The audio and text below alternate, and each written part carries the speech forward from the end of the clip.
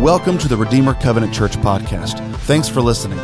At Redeemer, we are dedicated to following Jesus and connecting people to God's transforming love. If you want to stay connected to all that's happening here, visit rcctulsa.org or follow us on Facebook, Instagram, and Twitter. For those of you that don't know, my name is Joe Scruggs, and I'm one of the associate pastors here. And it's really just want to echo Adam's words of welcome. It's really good to have you here, and just delighted that you're here. I'd like to get a special welcome to my friends on the back row, because that's where I normally sit. And I just want to thank you for facing forward. So, anyhow, okay, as I mentioned, we're continuing in a short series called Resolve. And Wopsle started us last week, and basically what we're dealing with is the journey that Jesus took to the cross, the journey to Jerusalem and the cross. And this morning we're going to look at an event that was part of that journey, and I just want to present right up front, and hopefully I'll say it later to emphasize it. This is an incredibly important event. It's an incredibly important event, and so we're going to look at that together in just a minute here. Going to break it into three major parts. The first part is looking at the event itself, the situation itself. The second part is trying to answer the question, why do this at this particular time? Sort of a why question. Then the last part of it is going to be a so what question. How does this apply to us? How do we deal with this? But let me give just a little background first, 2 minutes worth of background. First, the definition of resolve. We're calling this resolve. What do we mean by the word resolve? And a real practical definition, and this is a verb, and I'm going to use it as a verb as opposed to a noun, to decide firmly on a course of action and to keep that course of action in mind. To resolve, to decide firmly on a course of action, to make up our mind, this is what we're going to do and we're not going to be deterred. When someone resolves to do something, that's basically, I think, what they're saying. In this event, it really began in the mind of God way, way back in eternity, really before we can comprehend and all of those things. But the first verbal sign of it, the first people to hear about this event, not to hear about it, but to really lock in as to when it was going to happen, was back in Luke 9, and this is what Wopsle talked about last week.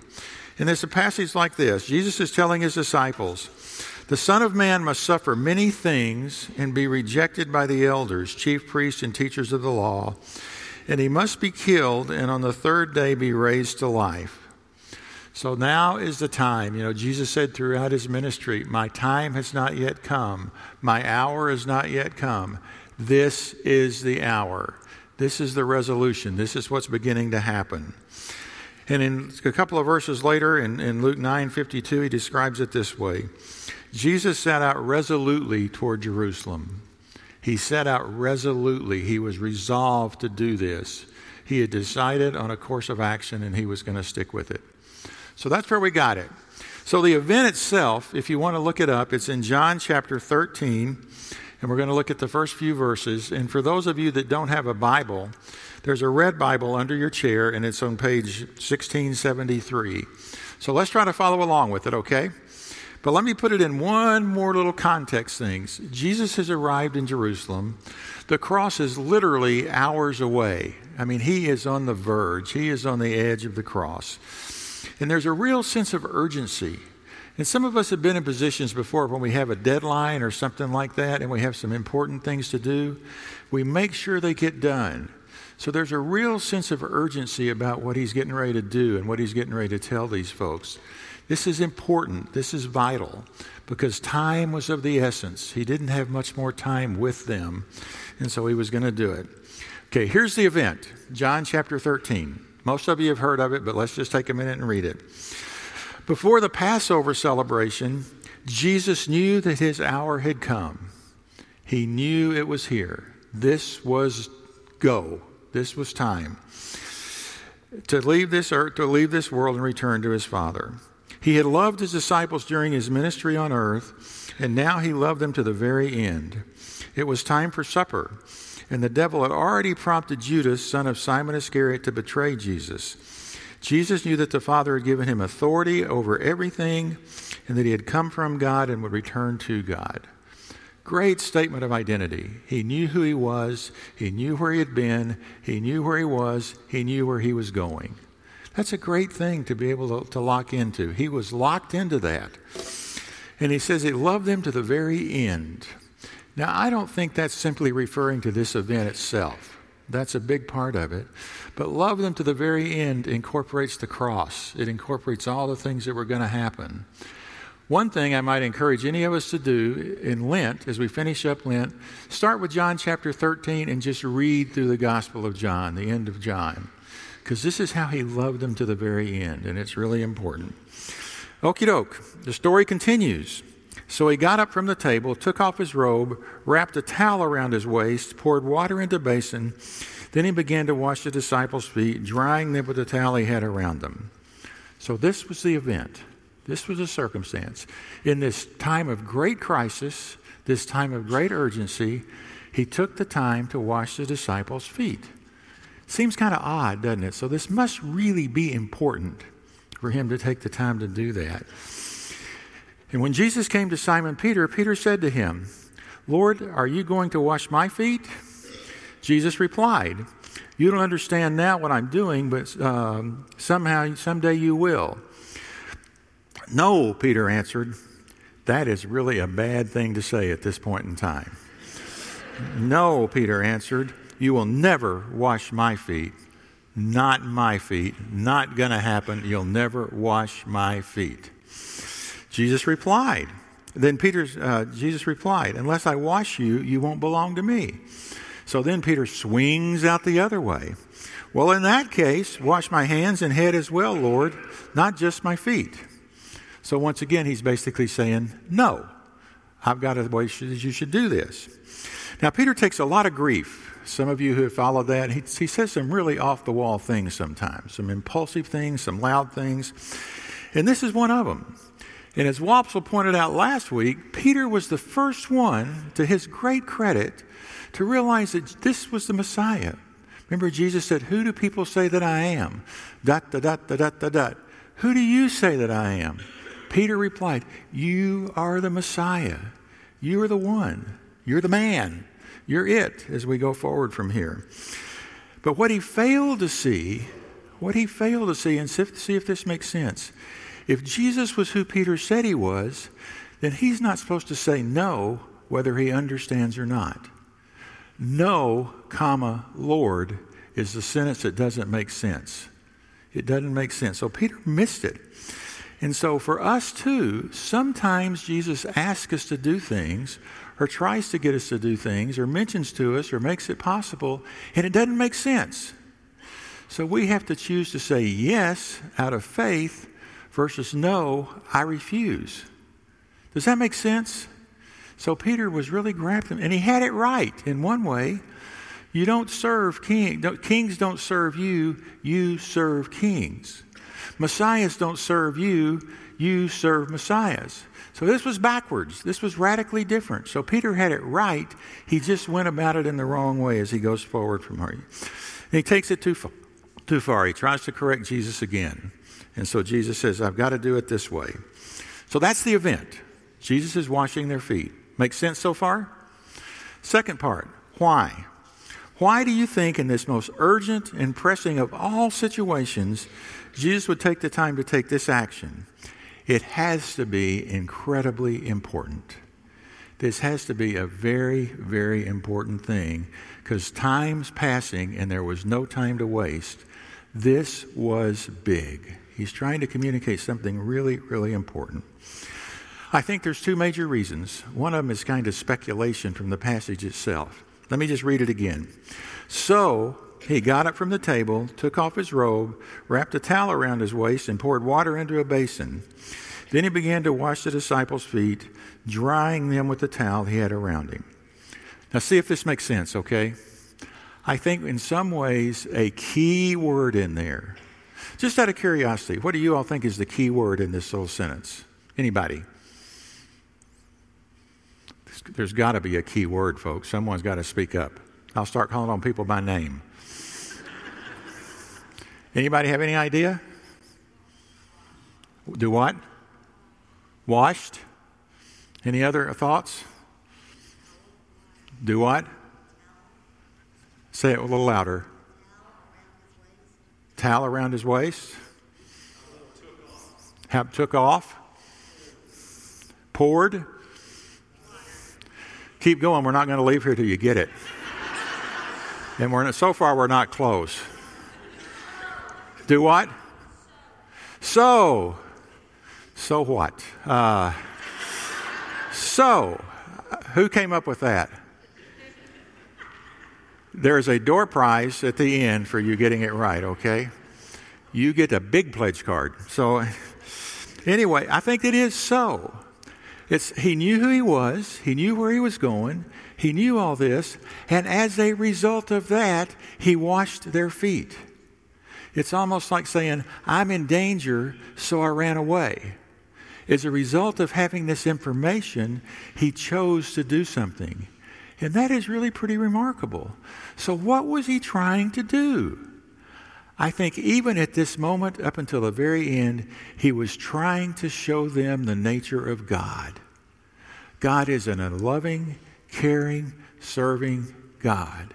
And up to the very end, Jesus wanted to communicate that. He's authority.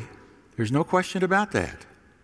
But he's also loving and caring and serving. And that's just miraculous as we go forward. I read a quote that says, in the story of the foot washing, then we have the most profound revelation of the heart of God apart from the crucifixion itself. It's an amazing thing. Jesus is showing us the nature of God at this very time. Never stopped teaching as he went forward. We don't have to speculate about the second reason, and it's given in the next verse, in verse 12. After washing their feet, he put on the robe again and sat down and asked, do you understand what I was doing? You call me teacher and Lord, and you are right, because that's what I am. He's not bouncing off of anything. This is who I am. And since I, your Lord and teacher, have washed your feet, you ought to wash each other's feet. I have given you an example to follow. Do as I have done to you. I tell you the truth. Whenever you see that phrase, something big is coming. I tell you the truth. Slaves are not greater than their master, nor is the messenger more important than the one who sends the message. So what's the second part of why?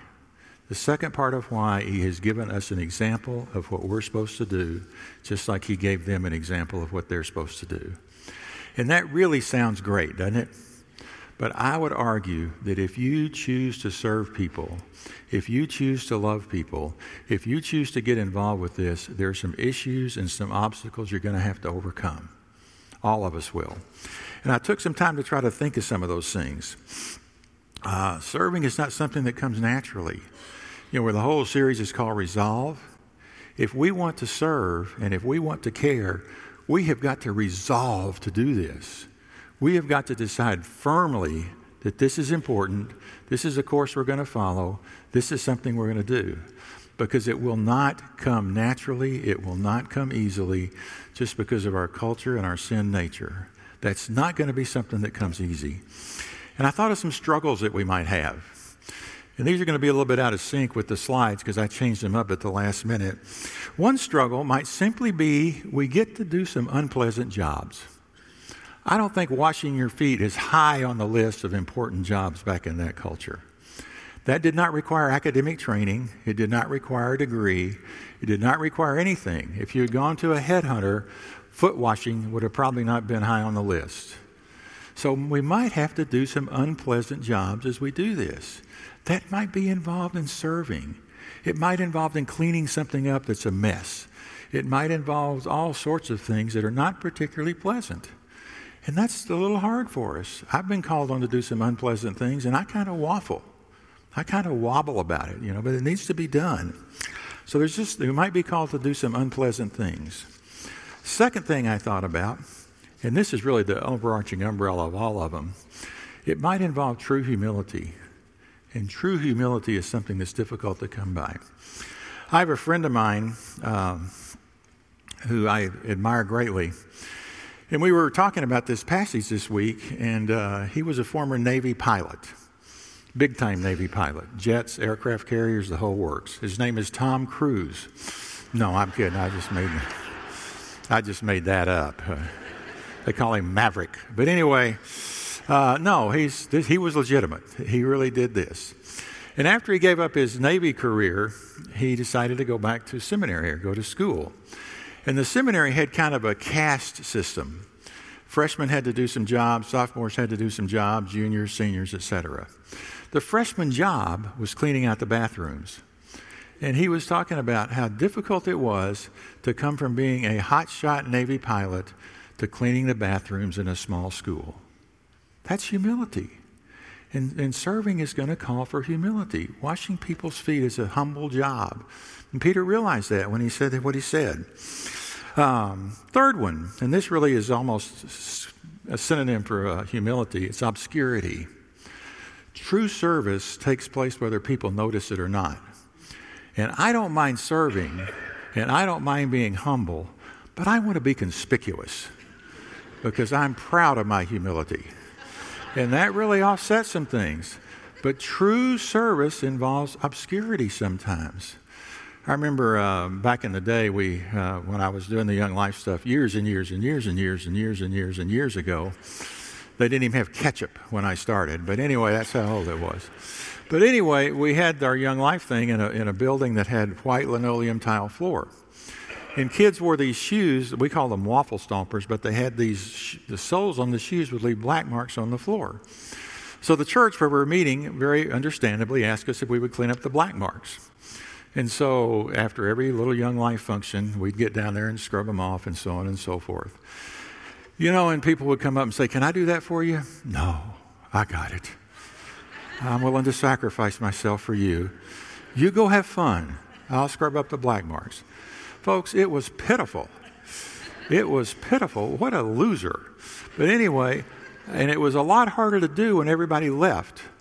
I mean, everybody left. Those black marks just kind of got dimmed out and we left too. But it's hard to do this in obscurity. But that's what servants do. We're willing to work in obscurity. Here's a poem by a lady named Ruth Calkins. "You know, Lord, how I serve you with great emotional fervor in the limelight. You know how eagerly I speak for you at a women's club. You know how I shine when I promote a fellowship group. You know my genuine enthusiasm at a Bible study. But how would I react, I wonder, if you pointed to a basin of water and asked me to wash the callous feet of a bent and wrinkled old woman day after day, month after month, in a room where nobody saw and nobody knew?" Serving functions in obscurity. And that's not easy. This serving thing is not easy. Another potential struggle is we might not necessarily like the people that we're called on to serve. And that's tough. That is really tough. You know, we might not, my good friends and things like that, I'm glad to do stuff. But maybe it's someone that God calls me to serve that I don't particularly feel comfortable with. That's a little tougher. That's a little harder as we go forward. Are we willing to serve the people that God puts in our path? Most of you know my wife Margie, and she's a delight. She really is. We've been married 45 years, and we've never had an argument. And if you believe that, I have some land west of the river. It's underwater, but Al Howerton will sell it to you. So anyway, we had a function to go to several years ago, and it was, I don't remember what it was. It was a party or something. And there were some people there that I decided were weird. Just weird people. And so I'm griping and moaning and, the mature things that I do. And so, "Margie, I don't want to go to this. There's going to be weird people there. It's going to be a weird event." You know what she said? "Well, maybe God's calling you to love weird people." I hate it when she does that stuff. I hate it when she calls me to task because she's usually right. But God might call us to serve some weird people sometimes. Are we willing to do that? I read a quote that says, "I'm willing to love my neighbor, but by golly, I'm going to choose the neighborhood." And that's tough, but we're called on to do that. Another issue that we might have to face, and we need to kind of wrap this up in the next 5 minutes, but another issue is, where do we start? Where do we do this? Frankly, I am really pretty good at being nice to people in China.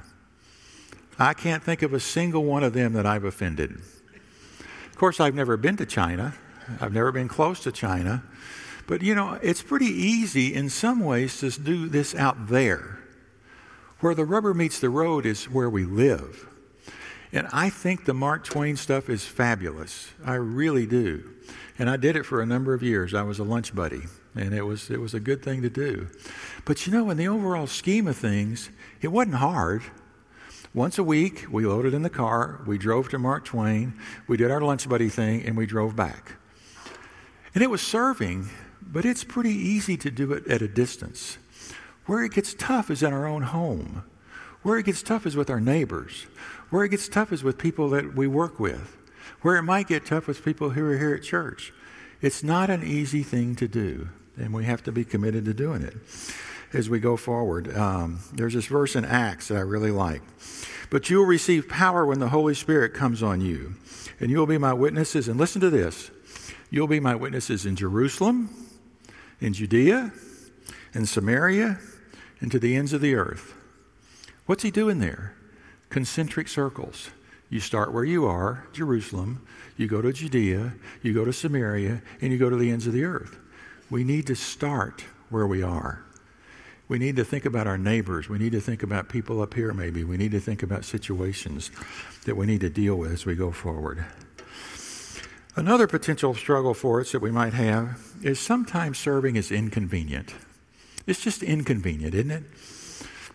There was a guy I met several years ago, and he just moved to town, and somebody gave me his name, and we had lunch, and we were talking, and to be honest, I was kind of hoping he might come to church here and so on and so forth. Well, we got to move. Well, if there's anything we can do to help you, please, anything I can do to help you, please let me know. And you know what he did? He called me and asked for help. This is a bad time. Well, when would be a good time? There is no good time. I don't want to do this. And so anyway, but sometimes serving is inconvenient, and we got to deal with that if we're going to be resolved to serve.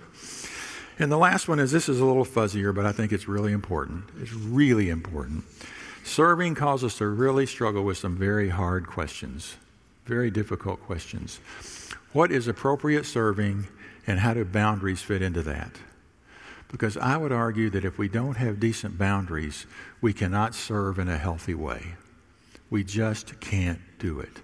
And that is really hard. That is really a tricky tension that we have to live in. Because there are people out there that are manipulative. There are people out there that are dysfunctional. There are people out there that don't do well. And you can get sucked into this where you're just going and going and going. And I would argue that in that case and in that situation, you might actually be doing more harm than good. Because you might be reinforcing bad behavior. You might be reinforcing something that's inappropriate. And that can be very damaging. So if we want to serve, I would really encourage us, we had best pray. And I'm going to read a prayer that Paul had for the people in the church at Philippi. My prayer for you is you might have still more love, a love that is full of knowledge and wise insight. We're going to need knowledge and wise insight for us to serve effectively. I want you to be able to recognize the highest and the best. You know, so many times we get sidetracked by the good and we miss the best. I want you to be able to recognize the highest and the best, to live sincere and blameless lives until the day of Jesus Christ. I want to see your lives full of true goodness produced by the power that Jesus Christ gives you to the praise and glory of God. So if we're going to take this serving thing seriously, one thing I would really encourage you to do is to pray for wisdom. Because, folks, it's just too hard without it. But Jesus gives us this model. This is important. This is how we communicate the nature of God. Adam was talking about inviting our neighbors to church. Well, I would argue if you've been serving them, you've got a real leg up on that. That's a big way to have a powerful influence as we go forward. Here's how the passage finishes, and this is great. Now that you know these things, God will bless you if you do them.